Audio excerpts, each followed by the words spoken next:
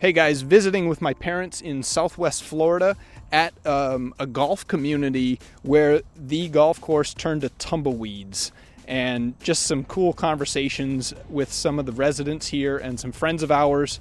And I think it'll be beneficial if you have any concerns about what your club is doing, the financial viability, the future of your club. This is one to listen to. Hope you find it helpful.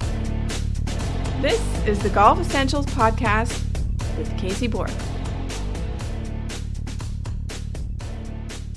So came down with the family a couple days, and we're spending down in Southwest Florida with my mom and dad, and they live in a sort of a mid-range development in a golf community, and it's a really interesting example because the golf course has literally turned to tumbleweeds. If you go to my site, I took a couple pictures of the clubhouse this evening, and it's a real sad state because there's a community of, 1,000 or so homes surrounding this golf course, and all of a sudden, since about 3 years or so, the golf course is closed, and it looks like the African savanna out there. It's just toast. And the misconception is that somebody could come around and buy the place and soup it up and turn it back into a fully functioning golf course. The truth is, as a club operator and owner, it is virtually a lost cause. The thing is, the irrigation system that is one of the more valuable assets on a golf course that's been sitting dormant for a couple of years is just not going to be functional, So really kind of sad for this community. Luckily, there's a number of people and they all get together, but they take their golf business on the road and they go off and play different clubs and a couple times a week or whatever, and it works out pretty good. So it's an interesting scenario. But so we went over to the local community pool and was hanging around with some of the guys, my dad and some of his buddies, and got talking about KPI and starting our golf management company and some of the angles that we're taking to help underperforming clubs. And they were joking that, we should have been here to help their club. And sure, and there were some clubs that we could help and others we couldn't. But we got deeper into the conversation about strategies that clubs can deploy and how aggressive that some of these clubs need to get before it's too late. And it was really interesting to talk with these golfers, these members or former members, avid golfers, and to see how this sort of messaging and this system of logic really resonated with them about the marketplace and how we've been in a really strong economy, and people like them, the 55 plus and older crowd, is playing more than half of all the golf out there. And the challenge is what happens when one of those two factors go away. And the market could happen at any time. The baby boomers aging out of the system is going to happen in the next 5, 10, 15 years. We're going to see that bubble of golfers go away, and how do we replace that?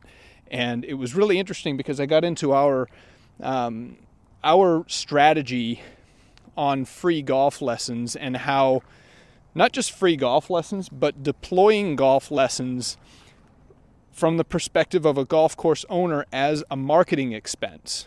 No longer are you just simply outsourcing your teaching elements to some independent contractor who's going to try to make as much money as he or she can and cater to avid golfers. And just by virtue of that's where the money is for them, is the avid golfers, the ones that are really in tune and really looking to soup up their game and invest in high dollar lessons, high technology, high detail.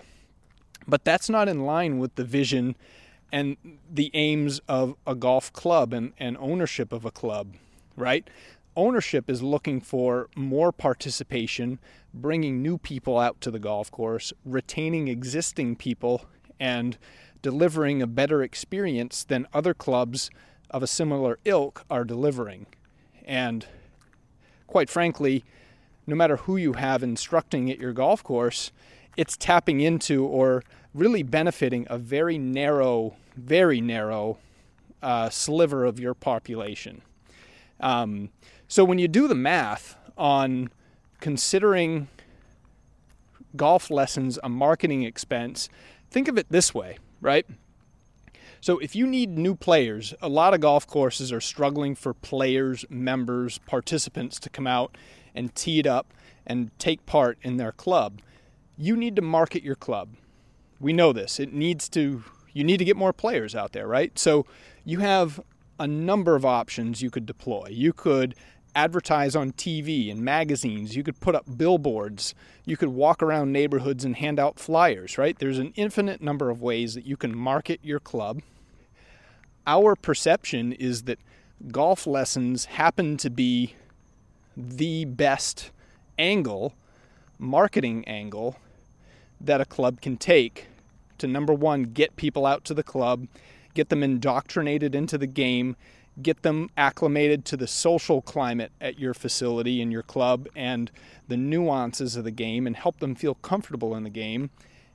And then as things go on, help them be stickier, help them be more bound to your club, and to help them stick and become lifelong members and stay in the game longer than any other marketing tool that you could deploy, right? You put up a billboard, if it's hugely successful, you still have to educate the people how to play golf.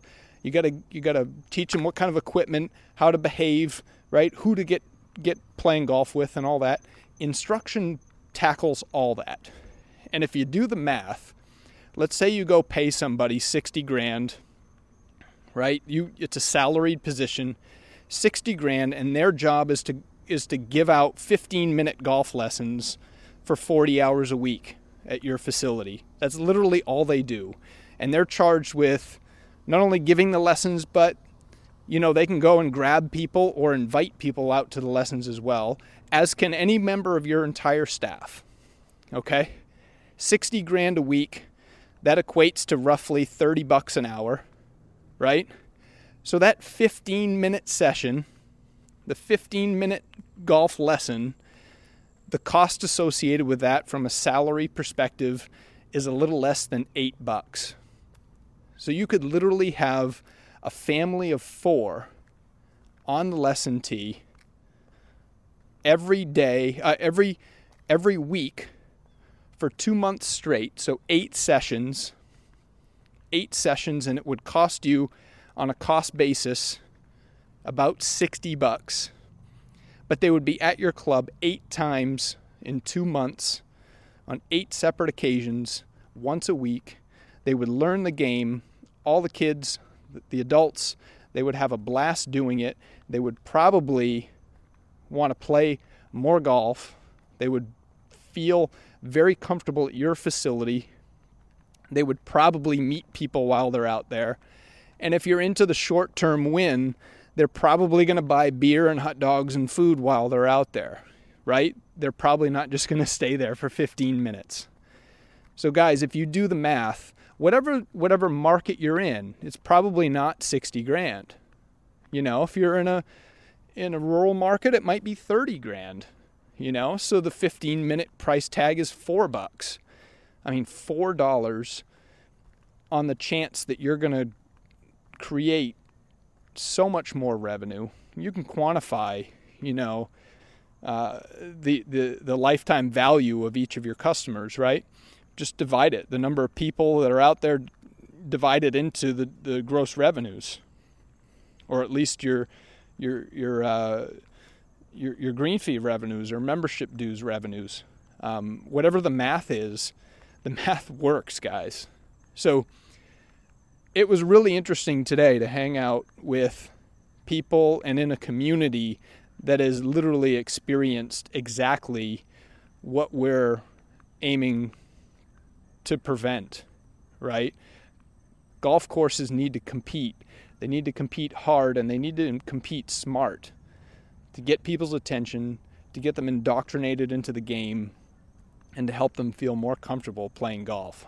So I hope that makes sense. And if you have any questions about any of this stuff, I always welcome you to reach out, hit me up on social, email me. I am more than willing to have conversations, and trust me, it'll never become a sales pitch. I'm in the business of delivering more value than I'm ever going to extract. So reach out, and I'm glad to talk about what things that we've seen in the past and what solutions could be possibly deployed to help your club out. So hope that works, and we'll see you next time, guys. Thanks a lot.